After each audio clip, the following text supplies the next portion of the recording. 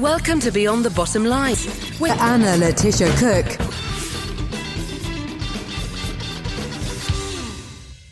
Hi, and welcome to Beyond the Bottom Line. Today, we're really pleased to welcome Alexis Costello. We haven't spoken for about 3 years, but last time was fascinating. Alexis is a specialized kinesiology instructor with different modalities. Also, the publisher of Kinesio Geek magazine, which is fascinating. You definitely need to look at that. And even more interesting for me, she's living self-sufficiently in the jungle of Costa Rica with her family, a homeschooling mom, and also home studying, which I think is amazing. And I'm so jealous. I would love to do that. So welcome to the show. I'm so pleased you're here. Thank you. I'm really glad that we're going to get a chance to catch up again after the last couple very strange years. I know. It's been really weird, hasn't it? The things that have gone on, I can't believe it. But so tell me, I think it's 3 years maybe that we spoke last time, and we were talking very much about mind-body health and also the importance of that in empowerment in general, as well as everything you do with specialized kinesiology. So what have you seen? Have you seen an increase in people's awareness over the last few years? And have there been any more new developments? Because I know it's a very much an evolving practice and it's getting more and more supporters and, better known. So what's been happening with it?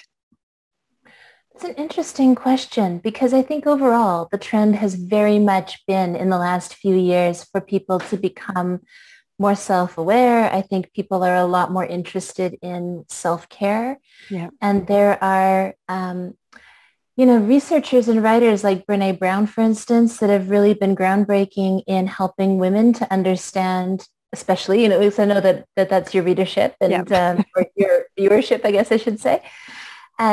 To step into our power in a feminine way, right? Yeah. Like that we're not trying to, we're embracing who we are in a different way in the workplace, I think. And going, I'm not trying to be one of the guys. I'm not one of the guys. I'm different and I'm better in my own way, right? And we're good at different things and really stepping into our power. We don't have to choose between being moms and having a career. So all of those things that we knew, I mean, those are all things that have been part of feminist movements for years now. Yeah. But I think there's a softness that's coming through understanding ourselves better in this last little while and feeling like we're not in this space of competition the way that we used to be. Yep. So that's been really wonderful to see. And, I have felt the implications of that in my own field, just embracing our vulnerability, embracing our imperfections and it being okay. Yeah. Then the other side of it, though, is that there's been a shift in the world in this last couple of years with COVID, and the blessing that I think came out of that for a lot of people was that the way that we've been doing things stopped. Yep. And this isn't to downplay the fact that for a lot of people, there's been a lot of economic hardship or physical hardship in this last little while. But if we stop and we go, what's come out of that? The business model that had been in place for a really long time, it's changed. Yeah. Right? And so you got a lot of people suddenly working from home, a lot of people in new positions, people changing the way they relate to each other, the way that we relate to our teammates and our workmates and our clients. So in some ways, that's been good because I think as people have been coming back into the workforce, as places are opening up again, they're including some of the things that we've learned over the last year. And something I've been hearing from people who are business than I am is that, they're feeling a little more supported in their office space than maybe they used to be. Yes. A lot of women coming back into the office going, when my boss had to spend a few months trying to work from home with his kids, he's suddenly a lot more appreciative of the things that I'm doing, right? It's like, okay, maybe not. But, a forced pause isn't a bad thing. Yeah. So we have an opportunity to kind of move forward from here, I think, noticing what's working for us in our Yes. health and what needed to have a pause for our own mental and emotional well-being. Yeah. I know you were talking to me earlier about emotional and informational overload, which I think is linked to what you've just been saying. I'm sure it was there before, but during the process of COVID and being stuck at home and not in the office, we didn't have the same distractions. We didn't have the same possibility of actually going out and, I don't know, doing sport or walking the dog or any of the things that we would normally do.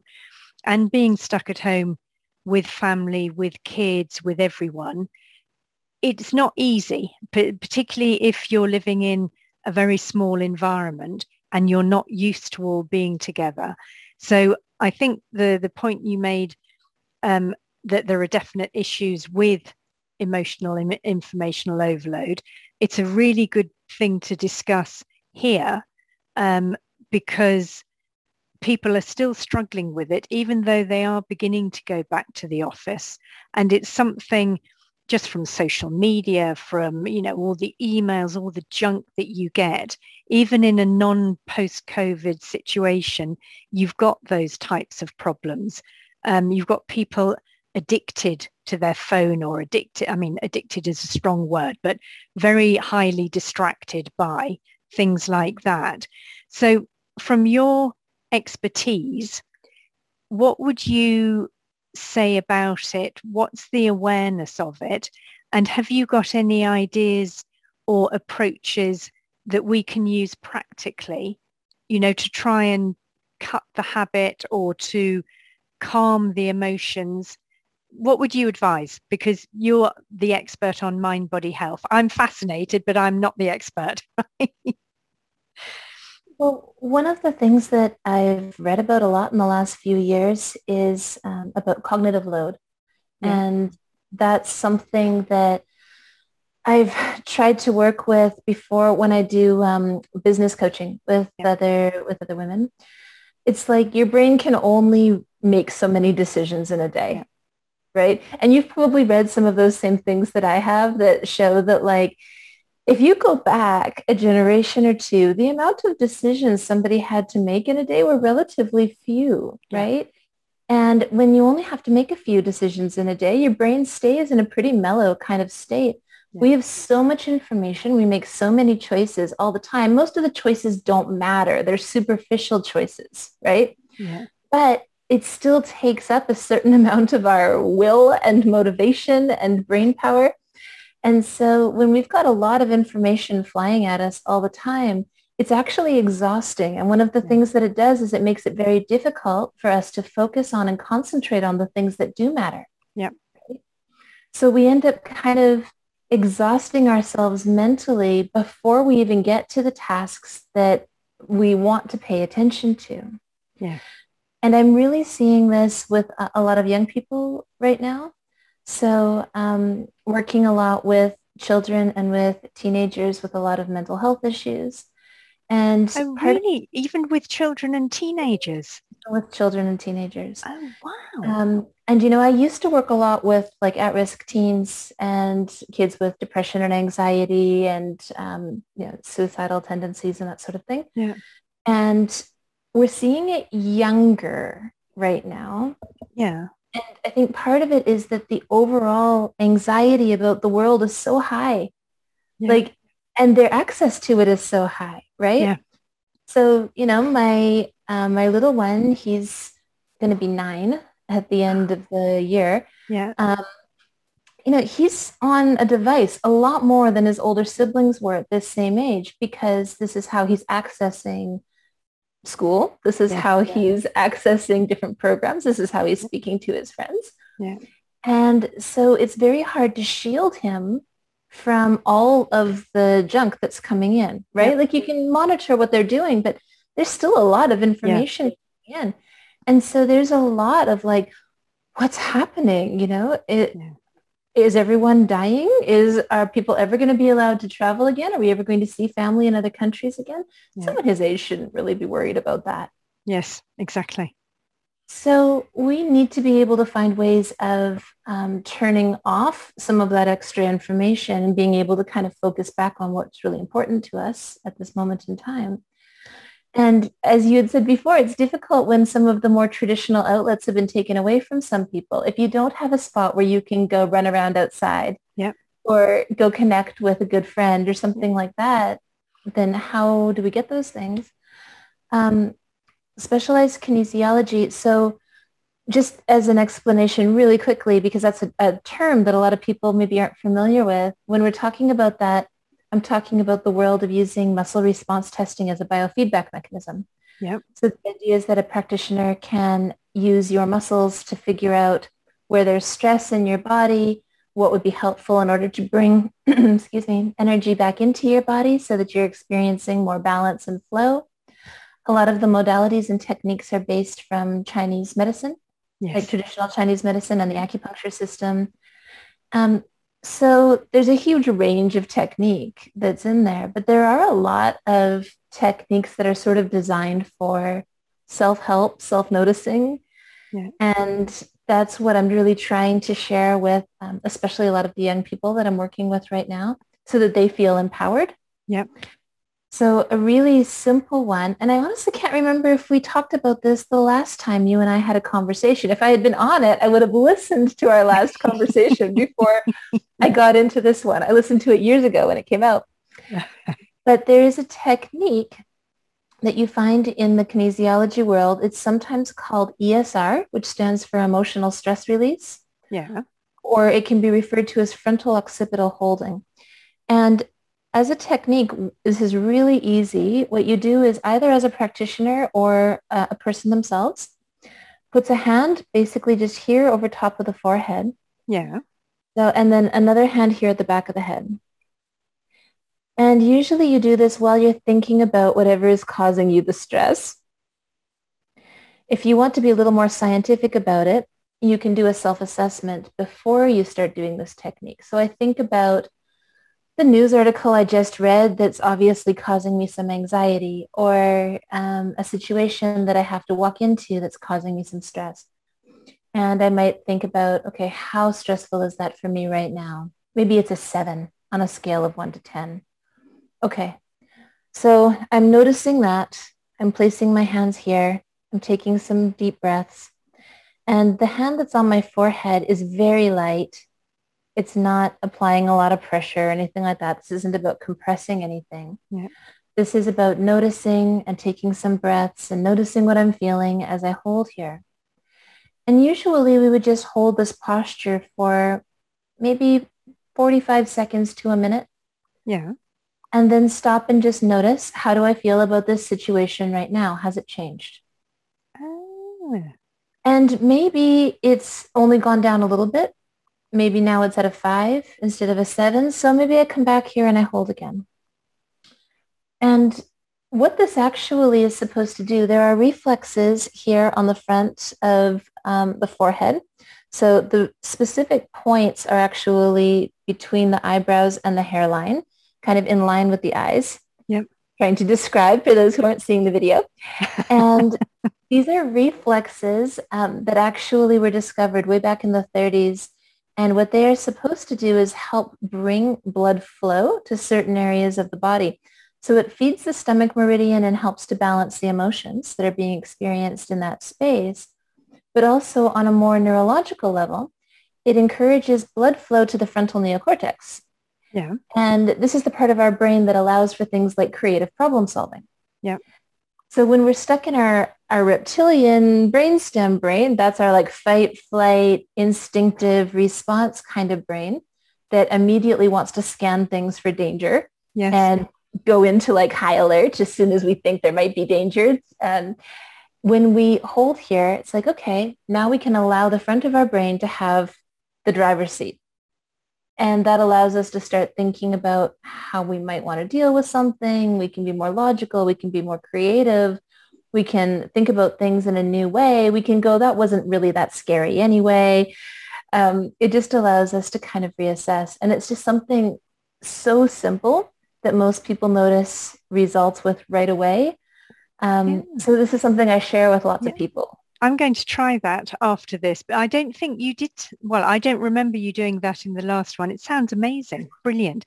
And you said about putting your hands between the eyebrows and the hairline.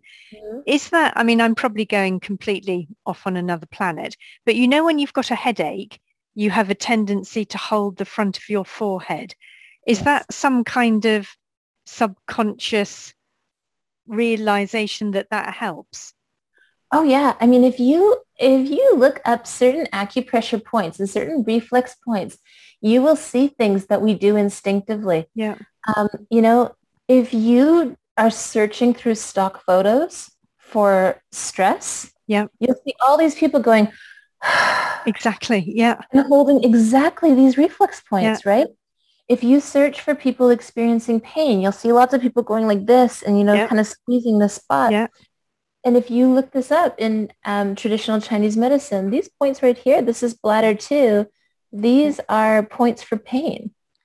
Like Oh, right. Yeah. this is your body's instinct and intuition kind of Yeah. driving you into things that are going to help you feel better. Oh, it's incredible. Huh, right. And these points that I was just showing you Yeah. for stress, I have a friend in Ireland. Her name is Jer Casey. Yeah. And she actually did a series of experiments showing how people holding these points was having a measurable effect on high blood pressure Really? and bringing blood pressure down Yeah. in a research environment. So I have got, we featured some of her research in the magazine a few months back, or there's interviews with me and her on my YouTube channel. Yeah. It was so glorious because this was something that you could measure. Yeah. Right? Yeah. This is what the blood pressure looks like when they're thinking about the stress thing. They do this for a few minutes. This is what it looks like now. It's amazing. Oh, incredible. I should have to tell my brother he's got high blood pressure. So, I had no idea. Huh, okay. So, carry on. I interrupted you there, but it just made me think because the other day I was holding my head because, because you said it's those points, I just wondered if there was a link. So, right. And so what other things can you suggest that we can do? I mean, is there a difference between how to manage emotional overload compared to informational overload, or do they all get mixed up in the fight or flight type reflex? I think they get mixed up, Yeah. because it's all the same. I mean, and when I say it's all the same, it's because in my work, I'm really kind of trained to think of everything as just being frequency. Yes. Right? So all information has a frequency, Yep. and whether that information is coming from a physical issue in the body or whether it's coming from information I'm consuming or whether it's coming from my emotional response is all kind of the same. Yes. So I'm always looking for just ways of helping to cancel out any frequencies of stress and bring the body into more of a state of balance. Yeah. But, I don't know if you've probably heard the term before, psychoneuroimmunology. No. Okay. Do explain. Well, okay, so it is what it sounds like, psychoneuroimmunology. Yeah. This is a field of study that came into existence, I believe in like the late 90s is when this sort of started being a thing.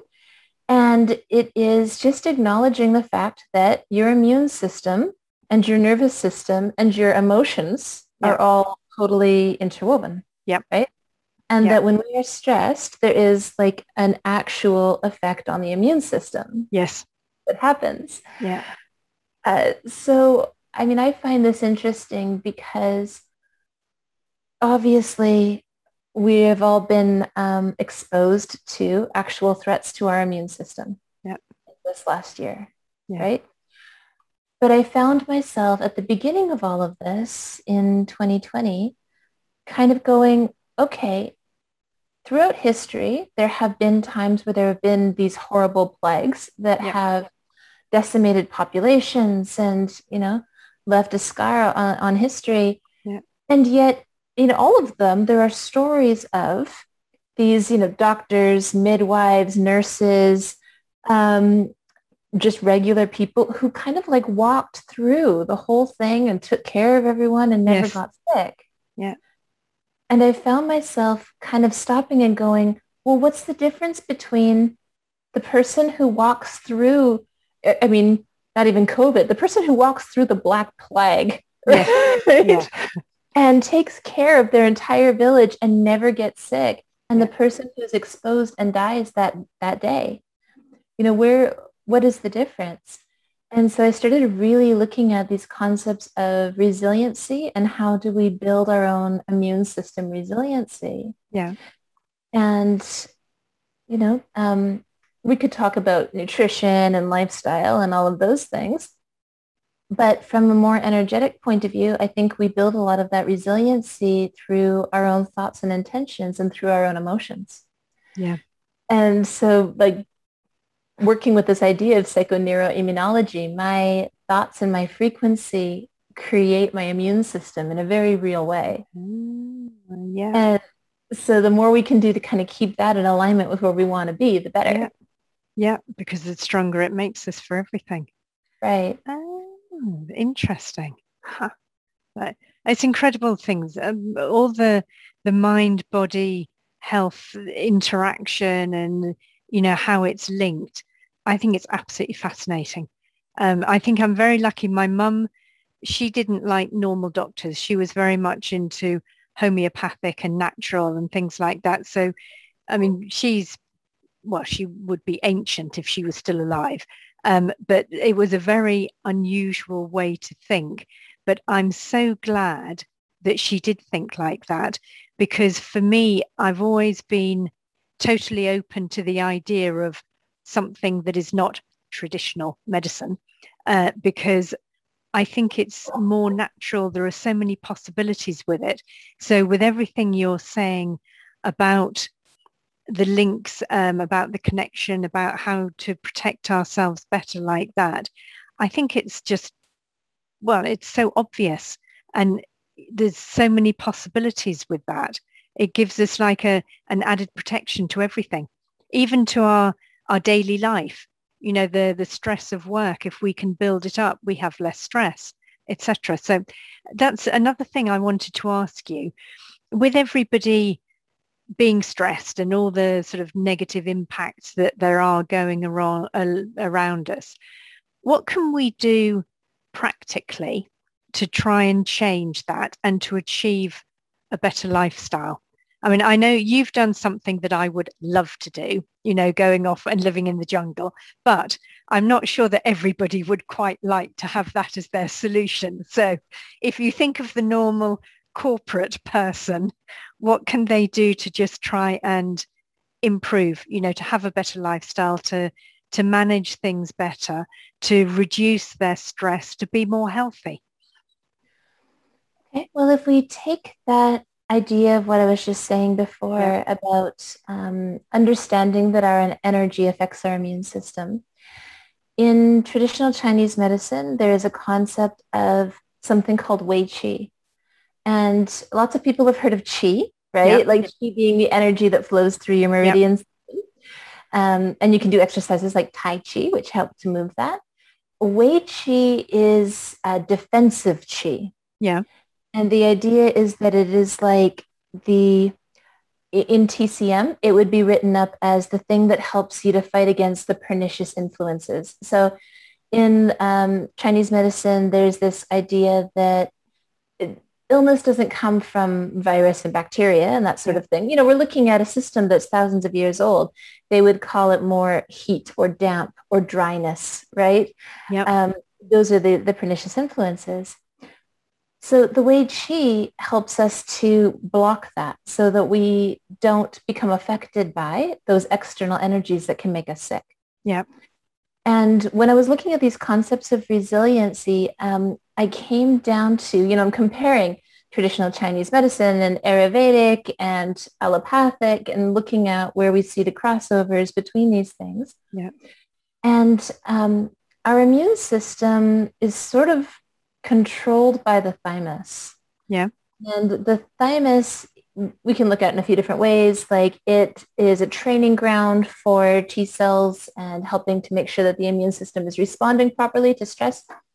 But if you look at more of an Ayurvedic health concept, yes, model is the word I'm looking for. There we go.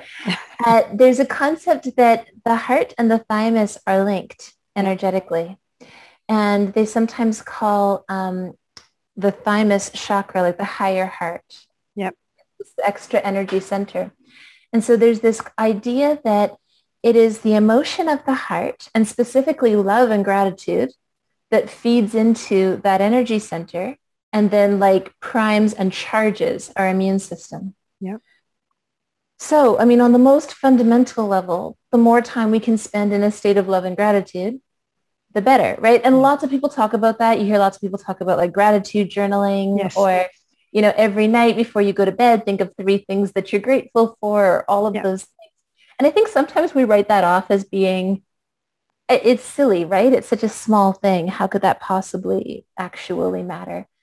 But if you look at it from this point of view, like that energy charging the thymus, which is then the coordinating center for your immune response, and then feeds into this energy that protects you. Yeah. That's serious stuff, right? The other thing with this, I had mentioned earlier about how I think people are much more aware right now of the need for like self-care, that sort of thing.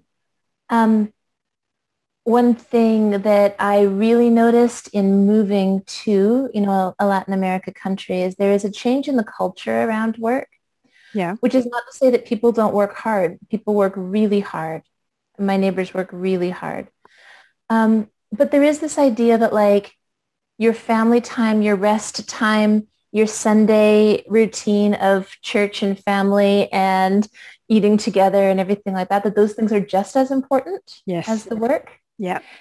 And when I talk to people who are still in more of a corporate setting, and there's that idea of, I would call it the glorification of busyness. Like when you talk to someone and it's like, how are you? And busy. Oh, I know, right? I know. It drives me insane. Like if you're not absolutely run off your feet busy, that you're obviously not accomplishing anything. You know, that kind of mindset is not really serving us very well. Yeah. And then that gets combined with this idea, you know, I feel like we all need to stop and kind of go, what does self-care actually mean to us? Because when you look at the pictures, you know, people talk about self-care on Instagram and stuff like that. And it's almost like, well, it means having a facial and a bubble bath. Oh, yes. Right? And, you know, we can't all do spa days every week. That's not necessarily, and that's not necessarily what feeds each of us. We all have different things that feed us. Yeah. And so taking some time to kind of stop and go, like, what do I need in order to feel supported and cared for? Yeah. Right? And then making sure that that bit gets met. So, I mean, this might sound silly to some people, but food is really important to me. Anyone who knows me knows that food is like really important to me. And so especially when I'm in the time of year where I'm teaching a lot of classes and I don't have time to necessarily be preparing proper meals every day, my daughter and I have gotten into a habit of every Tuesday afternoon is a food prep day. Oh, that's a good idea. And so we will like make bone broth and I'll set up my ferments and I'll make my kombucha and maybe I'll make a big thing of salad that I know is going to serve lunches for the next couple days and a big pot of something that's going to be supper tonight and tomorrow and the day after. And, you know, I'll bake something. So there's treats in the freezer and something so simple, knowing that even if I'm teaching and I don't have time, I only have, or if I have a full client day and I only have a few minutes to run up and grab lunch between people, that I can put something in my body that feels good. Yes. I'm not just grabbing junk because that's all I have time for. Yeah.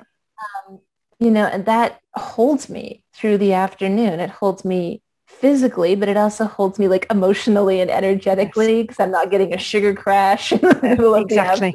Yeah. To me, that's self-care. Yes. Right? And so those little things, like figure out what you need in order to be supported and make sure that you're investing in those things. Yeah. Because it does look different for each of us. That's such good advice because, as you say, it is little and it's simple, but it's so powerful. Because if you, I'm sort of obsessive about food, and that you need to eat well for your brain to work well, for your body to work well. So for me, the biggest success ever in whatever way you measure it starts with what you eat. Because if you don't eat good food, nothing else is going to be good. If you eat really good food, your brain works well, your emotions are well, everything interacts well, you've got energy. I mean, you can see I'm getting my obsessive rant into my voice already, but I do think it's incredibly important. And then sleep and doing some exercise and the whole thing. But it is the little things. If you just take the time for yourself to realize what's going to make you feel better, that's what's going to give you a more positive outlook, I think you can cope with so much more. And if you start with something positive going in the right direction, it grows. It's like if you've got a really happy colleague in the office who's always happy, it's catching. It's like they pass their positive vibes on to you.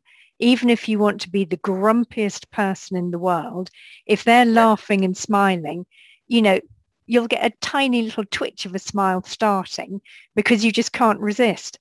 So I think, yeah, I agree totally. I think that's wonderful advice. So thank you for that one. I know I've taken up loads of your time already, but I know you did mention to me about epigenetics, and I am fascinated. So I have to ask you, tell me more about what you're doing. I know it's one of your new projects and you've been working on several new projects, but I saw epigenetics and I was like, okay, I'm curious. So well, I'm sure a lot of people won't even know what it is. I've got a vague idea of what it is. So can you explain and how you're using it, what you're doing with it? Sure. And you might, if I just start talking far too much, you might have to shut you up. Just shush me at some point. Because my family will tell you this is all I've been talking about for months now. Okay, so this is partly because there is a company that I work with, which is called Novative. Yeah. And this company is basically set up to be a online database for practitioners. Mm-hmm. We have lots of really interesting information there that people can access. We originally thought of it being like Wikipedia for practitioners, where you could look up acupoints and techniques and muscle tests and find everything you need, and we could all contribute to it. And last year we started doing these collaborative workshops where, traditionally in the kinesiology world, if you wanted to learn something about muscle testing, you might attend a workshop with me or with one of my colleagues. Yeah.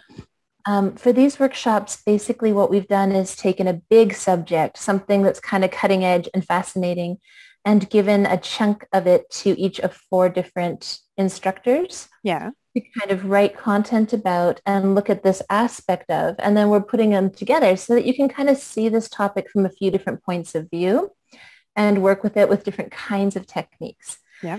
So in itself, the idea is really fun.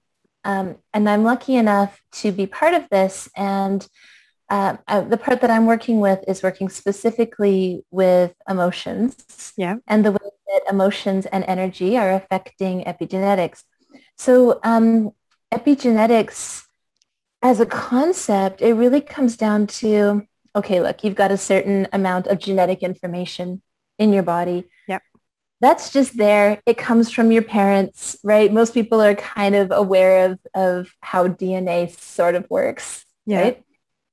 But there's also the fact that if DNA was all there was to it, then, for instance, identical twins would continue to be identical through life.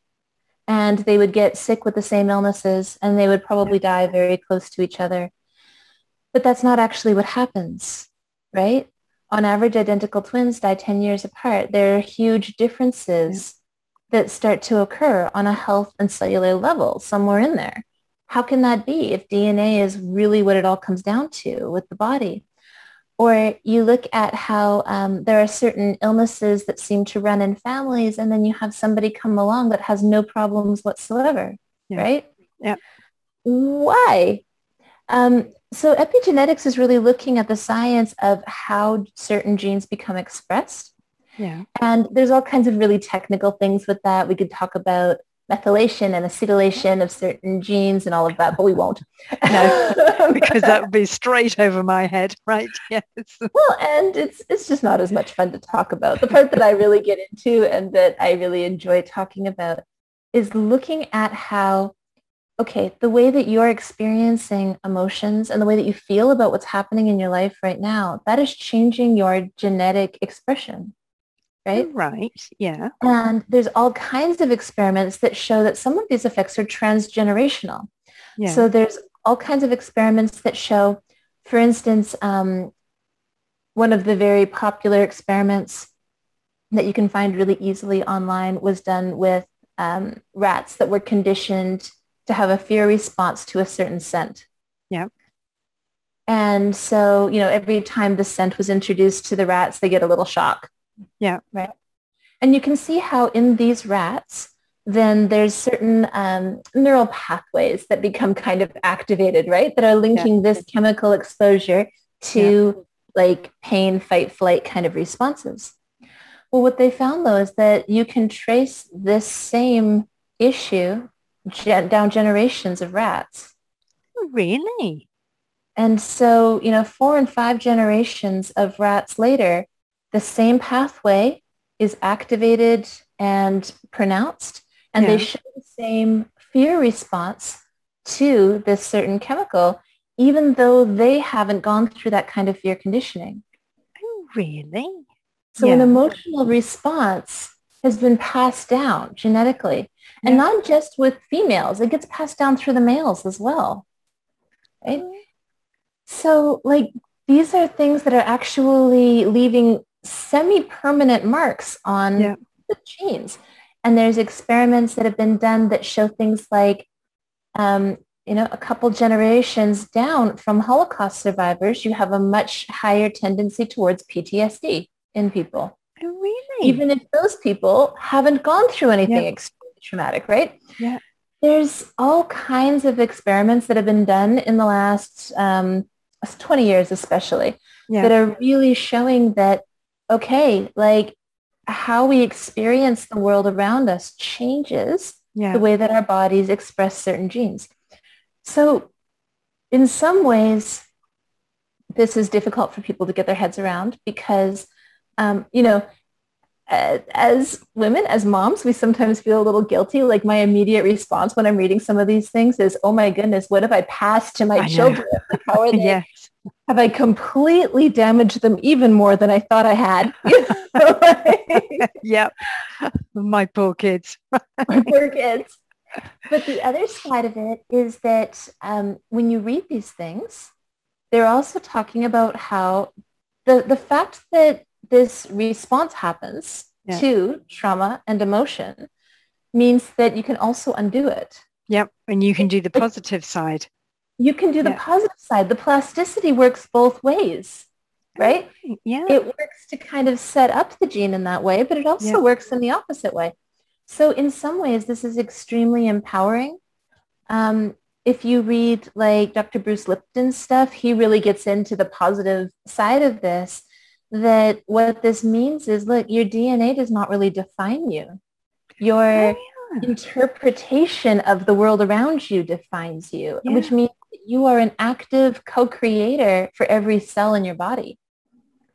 Oh, that's interesting. So are you taking that and working with that with people, or are you still at the sort of the researching stage? What stage have you got with that? It sounds fascinating. Well, with this workshop, in my part of it, I've been writing protocols to help, first of all, acknowledge where there is stress in the body. Like if there is stress on this genetic level, Yeah. And then where does this stress come from, right? What are the Yeah. emotions or the trauma or whatever that has caused this response? Because we remember that if there's an epigenetic response, it's because your body decided at that moment in time that that was the best way to save Yeah. you. Like Yeah. that was your body making a decision going, Yeah. this is what's going to help us to survive. Yeah. So there was a reason why we ended up in a certain pattern. So we want to acknowledge that, but then we can kind of take out that stress through the kinesiology techniques. Yeah. And then it's about, okay, how do we want to be seeing the world around us then? Right. And I want to make it clear, because I know when I say that, there's this whole like, well, we have to live in the real world. We can't walk around with rose-colored glasses all the time. You have to be pragmatic. But you can acknowledge that not everything is perfect around you, still be able to feel a state of love and gratitude for what's here. Yeah. You can see the problems, but you can see the positive side. You can look for the silver lining instead of the cloud, basically. So it can help you change that way. Oh, I think that's amazing. You're going to have to tell me more. I don't want to sort of drive everybody crazy by talking about it for ages, but I think that sounds absolutely brilliant. So you're giving workshops on it, or you're working individually with people on it, or a mixture of both? A mixture of both. So this workshop that I'm really excited about right now is coming up in October. Yeah. And, that's the one where I get to work with 3 other instructors. Yep. Because, of course, it's not just the emotions that affect epigenetics. There's another woman who'll be discussing how electromagnetic frequencies affect our genetic expression. And someone else getting into more of the nutritional aspect, because our food choices affect it as well. And so all of that is happening in October. However, the research that I've been doing in preparation for this class, I've been reading and experimenting and writing and working on protocols for the last, 9 months. Yeah. And so that is filtering into my sessions with my clients right now. And so are you doing all of these things online or face to face? I mean, like we're virtual, you're in Costa Rica, I'm in the UK. Is it something we could do with me as the patient, you as the practitioner, or do you actually have to have someone physically with you? Because I know with some of these things, you've actually got to have the person there because you need to be able to feel, etc., etc. So I do both. This sounds good. I do have clients who come here. We're in my client space right now. I've got my table set up behind me. I do have people who come here and who I work with in person. And I really do feel like in person is best. Yes, obviously. If possible. However, if there's one thing that we've really learned from quantum physics and from understanding the way that energetic fields work, it's that intention and the entanglement of energy, like we can tap into and be affected by someone's energy from a distance. Yeah. So I do work with clients all over the world, and it works. It absolutely works. Yeah. So, and the workshop in October, is that going to be just people, or is that going to be online as well? That one's going to be online. Good. Yeah. 2 of the instructors are in the UK, like yourself. Oh, right. Okay. Italy, and myself here. Yeah. And that one's all going to be online. If anyone's interested in finding out more about that, you can through nolative.com. Yeah. Will you send me all of the links, and I'll make sure that I put all of the links on the page, because I'm definitely interested already. So I think it's amazing. That's brilliant. So, well, and if anyone's looking for a really easy, easy to understand, easy to get into ground level on epigenetics, Bruce Lipton's stuff is amazing. Okay. And he has, he wrote the book Biology of Belief, which is, it must be about 30 years old now. Yeah. Maybe not quite that old, but he was the one that he was one of the scientists that worked on the Human Genome Project. Yeah. And he was one of the first ones to bring these concepts of epigenetics to the general public, because he writes about it in a way that's very easy to understand. Yeah. And then he has a YouTube channel where he has lots of great information. And his newer book is called Spontaneous Evolution. Okay. And again, it's the same idea that we have much more influence over our own genetic expression than we sometimes think. Yeah, that's great. So when are you going to write a book about all of this? In my spare time. Yeah, right. I mean, right now I'm just so interested in writing the course material, and I'm really enjoying doing that. And so that's the focus. And we'll see if it ever becomes something else. After that, you'll have to sort of, put some of it into a book format and sell that, because I think it would be great. Okay, thank you very much. Can I ask, do you have any final piece of wisdom or strategy that you can leave us with?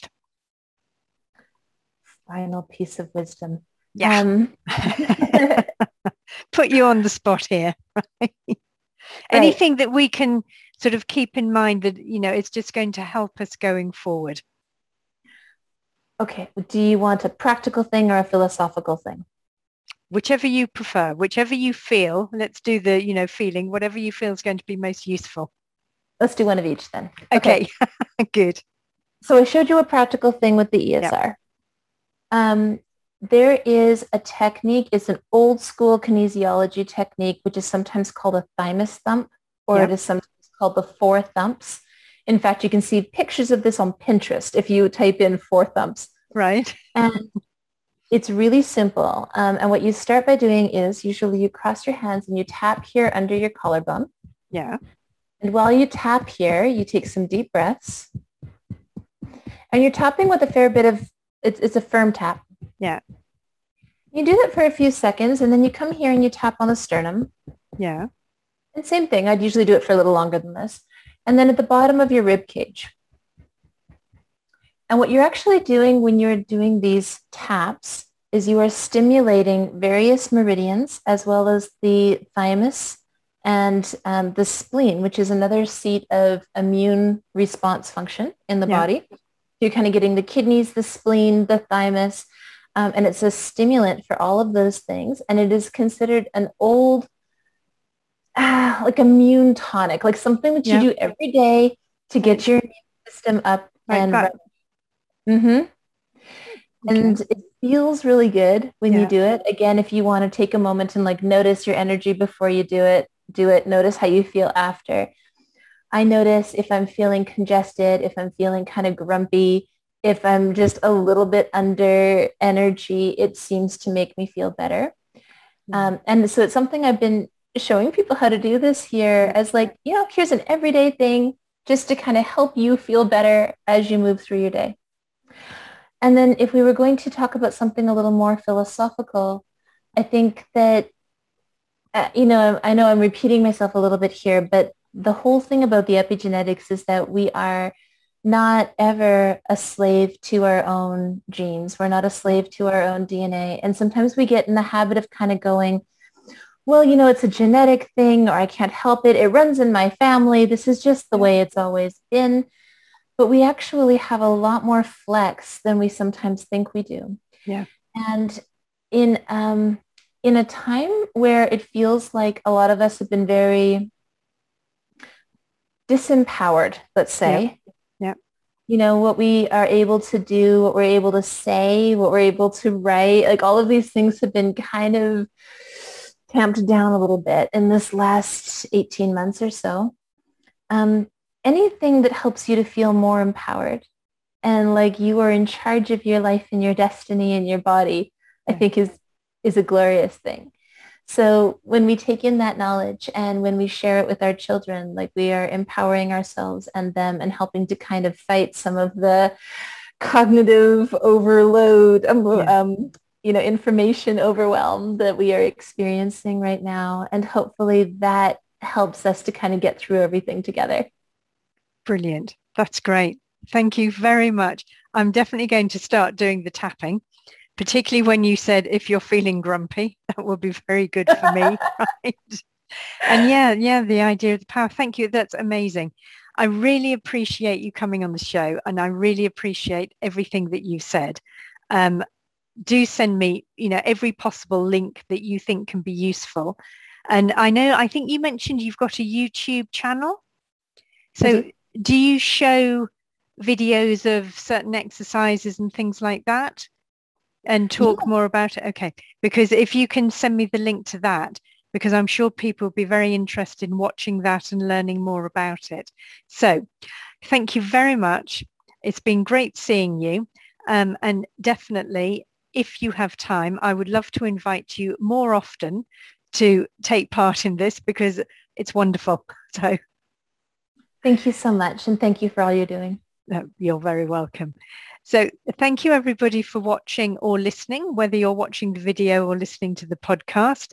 We've been speaking to Alexis Costello in Costa Rica and learning everything about how to really help our mind-body health. Listen in again next week and I will speak to you all again soon. Have a lovely evening.